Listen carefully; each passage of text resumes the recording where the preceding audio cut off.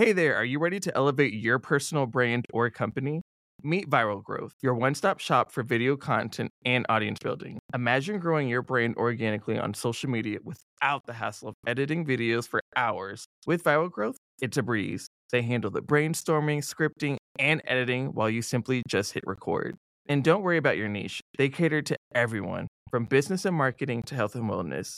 Are you ready to make waves in the social media realm? Visit viralgrowth.io and use code ADWEEK, that's ADWEEK, all lowercase, and get 10% off your plan.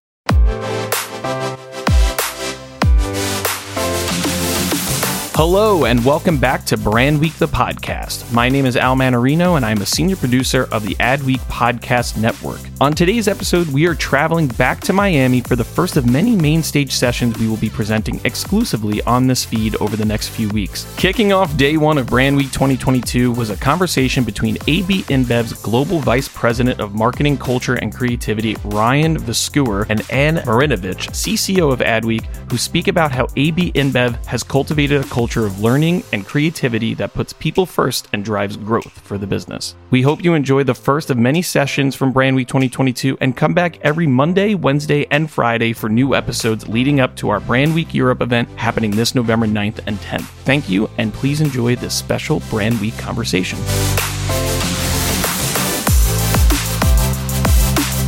My name is Anne Marinovich, and I'm Adweek's Chief Content Officer.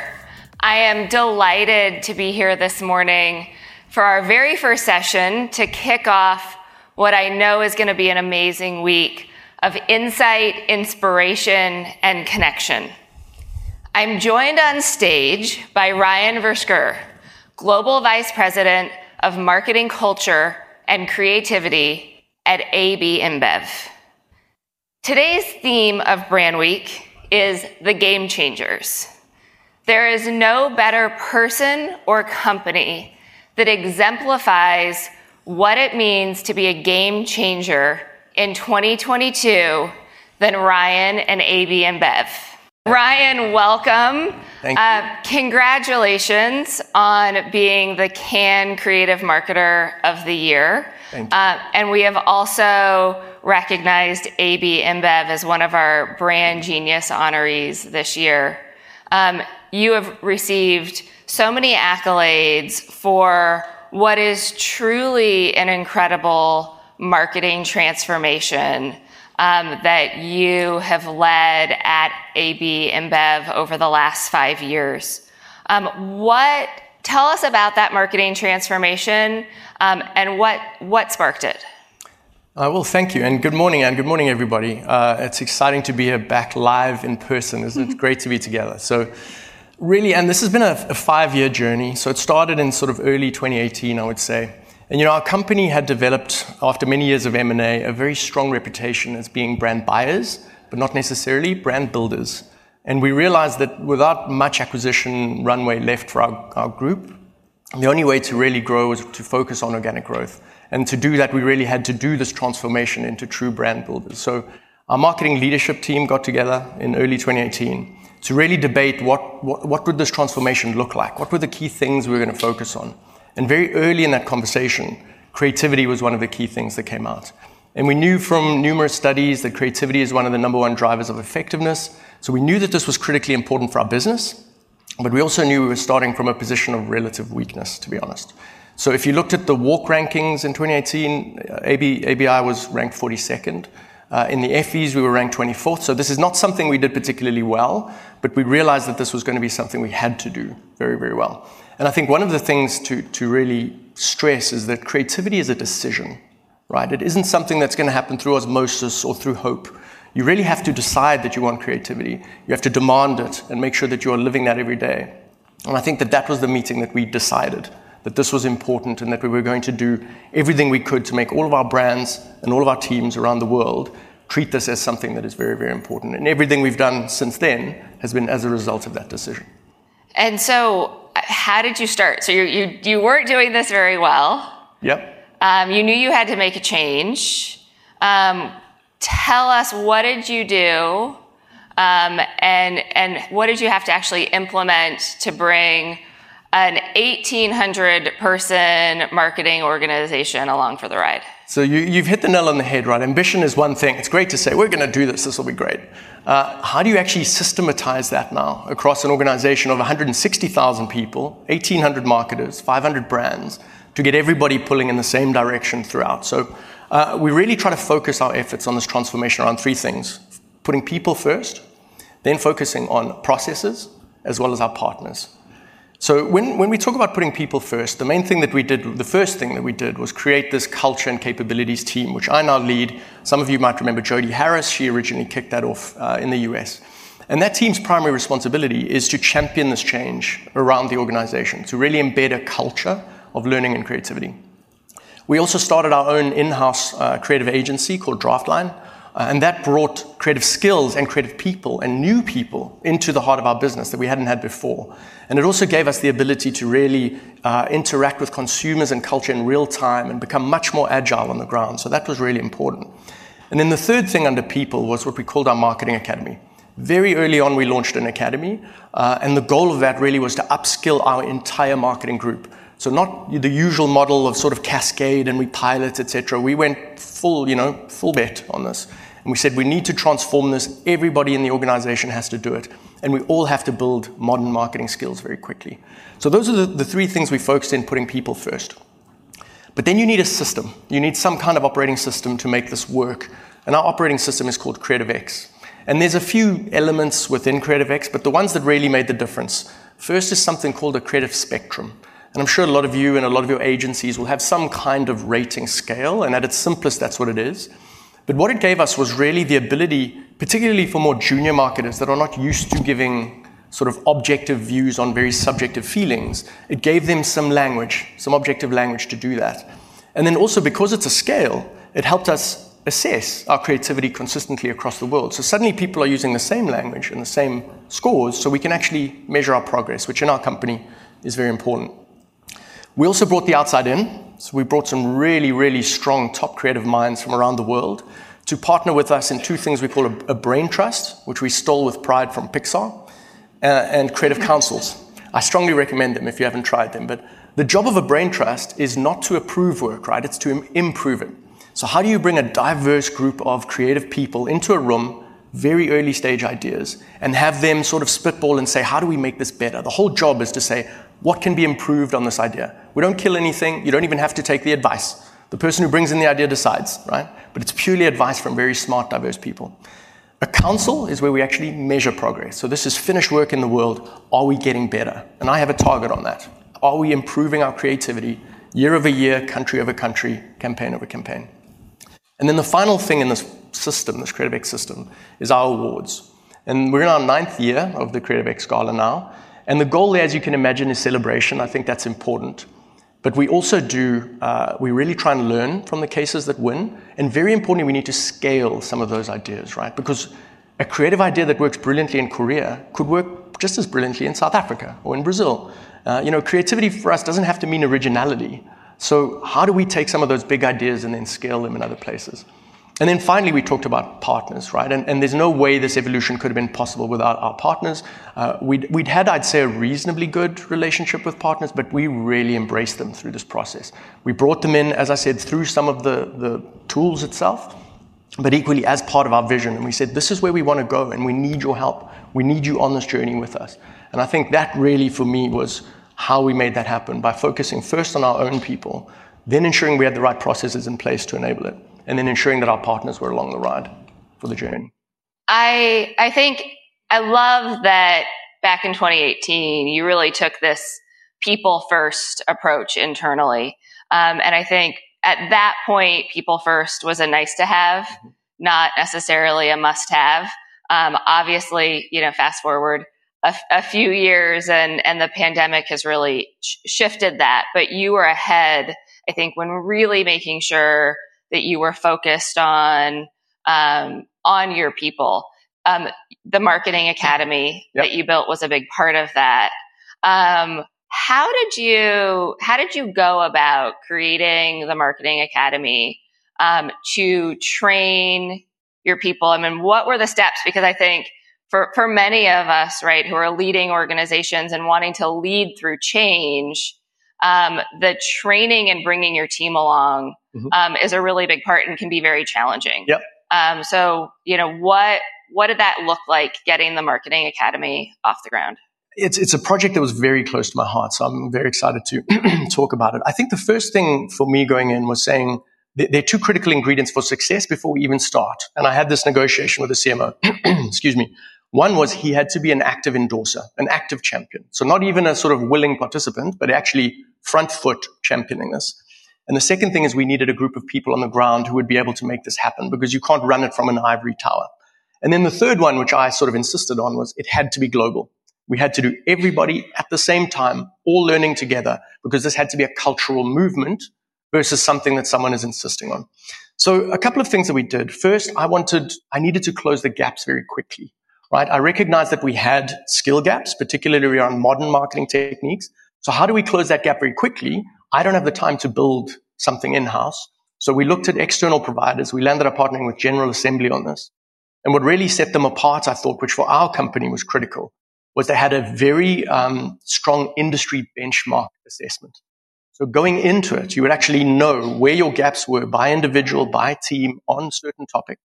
And then once you'd gone through the learning, you could reassess and see, have you actually made progress? And for our company, and particularly for me, I didn't want capabilities to be something amorphous, something that you feel like is working and we think it's helping. I wanted numbers. I wanted to say, right now we're worse than CPG and now we're better than CPG. So that's really where it kicked off. And, I was telling you backstage a little bit, it involved three things, which I won't go into too much detail, but online learning is a critical component, right? And I believe the days of gathering people in a room and disseminating knowledge are over. You can do that online. There's no need to sit in a room and all listen to one person, right? I think what you need to do in a room is discuss and debate and apply and practice, because then the interactions in the room are extremely valuable. So what we said is online learning is where we'll share knowledge. In the room is where we will argue and discuss and debate and inspire. So we really had that combination working. Clearly in the pandemic, we couldn't do it in the room. But what we landed up doing was doing it on Zoom. And as I said, we landed up going global. So the first session literally had 40 people. And it was great. It was a really good session. And the next session, we said, what if we invited some of my team, right? What if my team around the world joined as well? So it's an extra 30 people. So suddenly we're up to 70 to 80. And then the next session, they said, our brand teams would love to come. So, okay, well, let's get the brand teams in.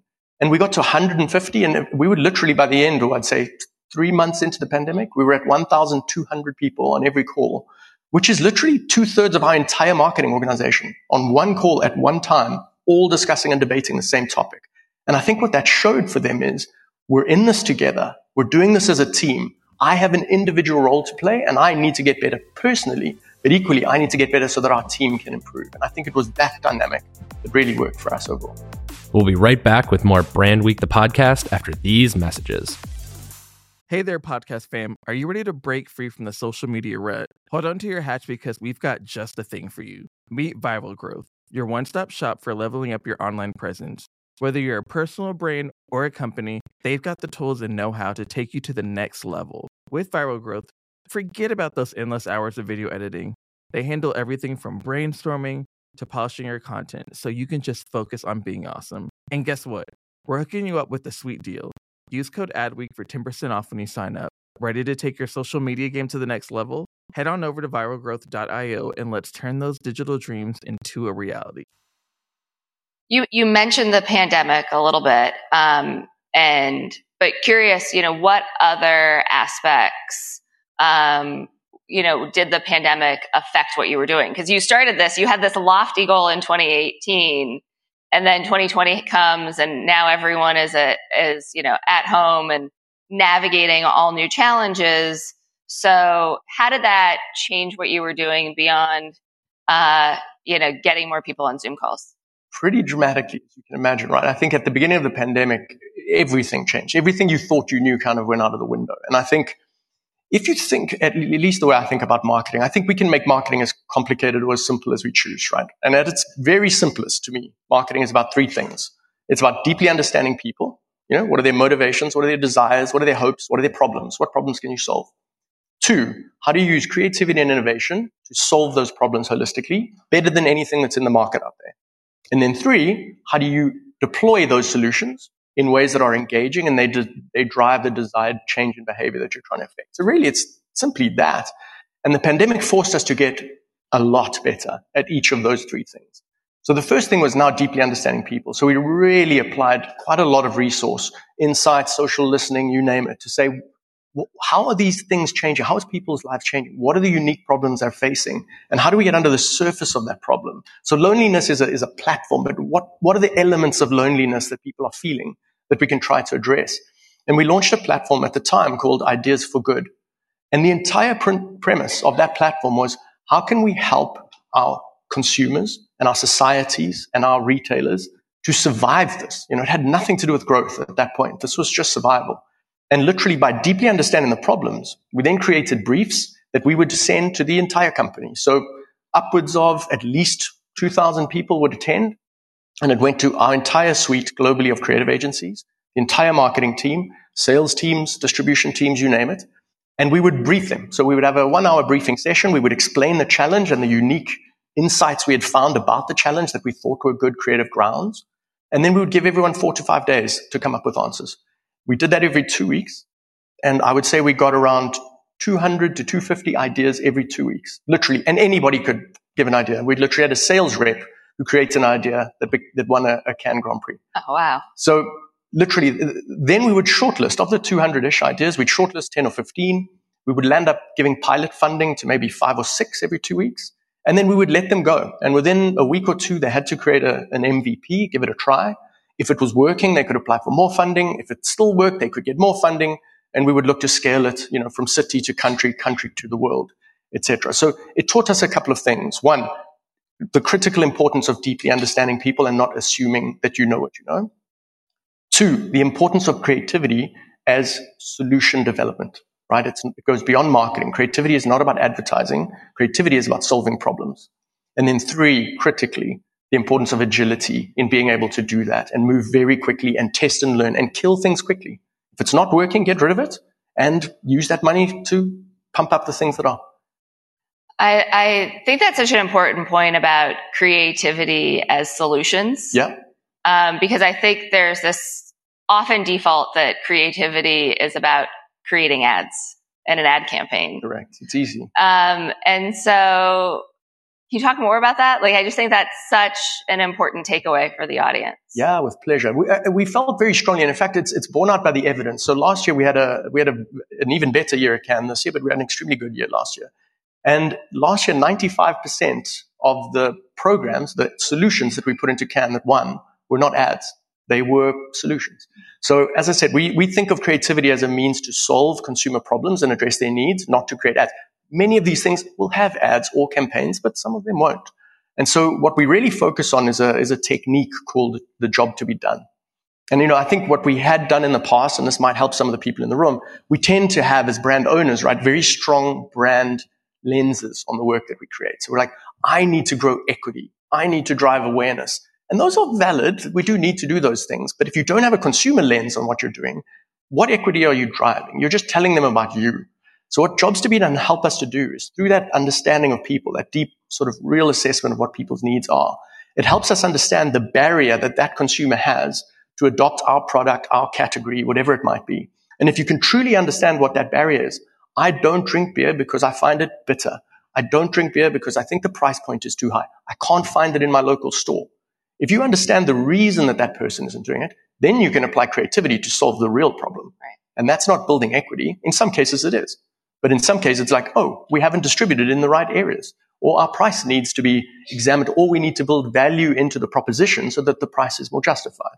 So I think for us, that's been a real game changer, is thinking of creativity as a solutions tool, because also that means it becomes that the whole company can actually take part and not just market. And it's creating that authentic connection with your consumer, however they are looking to connect with you. Exactly right. Exactly. And again, putting people first. It puts the person that we're trying to speak to or influence right at the heart of what we're doing. So incredible what you've done to be able to really foster creativity across your entire organization. I love hearing stories about a salesperson coming up with an idea that won a Cannes Lions. What has this transformation meant for the company internally? What has this done for culture? It is, I think one of the things is it's often difficult to bring, people and your teammates along in transformation. So what has this meant culturally at ABI? I think that's an incredibly important question, because I think that's been the biggest game changer that we've gone through, right? If you think about culture can be a little bit sort of abstract, right? So if someone says to you, you need to influence your culture, okay, how do I do that? But if you think about the tangible elements that actually make up a culture, and then you think about how we can make those things really work, then you can turn it into a competitive advantage. So I think in our case, for example, what are some of the things that cultures have in common, right? They tend to have common beliefs. So I mentioned this big dream, right? We set this big dream in 2018. We wanted to be the best company in the world at creative effectiveness. So now we've got 2,000 people who all believe this. That's a first step in culture, right? Second is a common language. Cultures tend to have the same language. The creative spectrum that we introduced gave people that common language. So now we all speak about creativity in the same way. Common behaviors, right? The Creative X program gave people, this is how we do creativity. This is how we treat it. This is how we work with agencies. The academy gave people common knowledge. So suddenly we're starting to create a real sense of culture. And I think the best part of that is that started to become self-reinforcing. So rather than specific programs being forced and people feeling like, oh, I have to do this, when it became part of our culture, then it became a flywheel. So as the culture started to take hold, our creative spectrum scores started to improve. So 2 years ago, in fact, 3 years ago, we were just below 5 was our average. We're currently just under 7. That's a pretty dramatic shift when you look at the sort of normative curve of that. So that was impressive. Our partners started to trust us more and challenge us with better ideas. So they said, wow, we are starting to see bolder work. What if we bring you, some of these ideas we've thrown on the floor because we didn't think you'd buy them. Now they're bringing them to us. McEnroe versus McEnroe. If anyone saw that, that's a crazy idea. 5 years ago, we'd never have done that, but now we'll give it a try. Then we started to see consumers saying, actually, these ideas are really interesting and rewarding us both through sort of feedback, etc., but really through purchase and behavior, which is what we're trying to do. So our business results started to improve. The industry started to take notice, and we've received some lovely recognition, which made our teams more confident. And as we spoke about, I think, there's nothing better than a confident marketer to deliver great work. And that just slowly but surely became a cultural flywheel that we're reinforcing. And I hope that we can continue to build some momentum with. I have no doubt you're going to continue to build that momentum. So what's next for ABI? Let's imagine that we are back here a year from now on the Brandweek stage. What will you be telling us? I'll tell you what I would like to be telling you. It's got to happen, right? First and foremost, I think we've made some great progress on creativity, on understanding people, but we're not the finished article. And I think I want to say very clearly, we're very humbled by some of this recognition, but we're not where we want to be. And we are going to continue to evolve and continue to learn every day to get better at applying creativity to solving real problems. And then I think the real step up for us, the next dream for us, is to become truly full funnel marketers, right? I think within ABI, what a lot of people don't realize, we actually have an unparalleled suite of DTC and B2B digital products that are literally at our fingertips. In fact, just recently, our Bees platform, which is our B2B platform, was recognized as it's the top 10 e-commerce platform in the world. Literally, we have the top 10 e-commerce platform in the world by GMV within our business. And we have these amazing DTC properties. So I think as marketers, we haven't done enough yet to really lean into some of that digital commerce and those digital products. So I think for us, that is the next big frontier and where we want to step up. So I hope in 2 to 3 years, we'll be up here talking about full funnel marketing in more detail. Well, I would love that. Ryan, thank you so much. Congratulations on what has been an absolutely amazing marketing transformation, putting people first, and look forward to watching the future of ABI. So that's it. Thank you for listening to Brandweek, the podcast, part of the Adweek Podcast Network and Acast Creator Network. This podcast was produced by Al Manarino and John Heil. You can listen and subscribe to all Adweek podcasts by visiting adweek.com/podcasts. Stay updated on all things Adweek Podcast Network by following us on Twitter at Adweek Podcasts. And if you have a question or suggestion for the show, send us an email at podcast@adweek.com.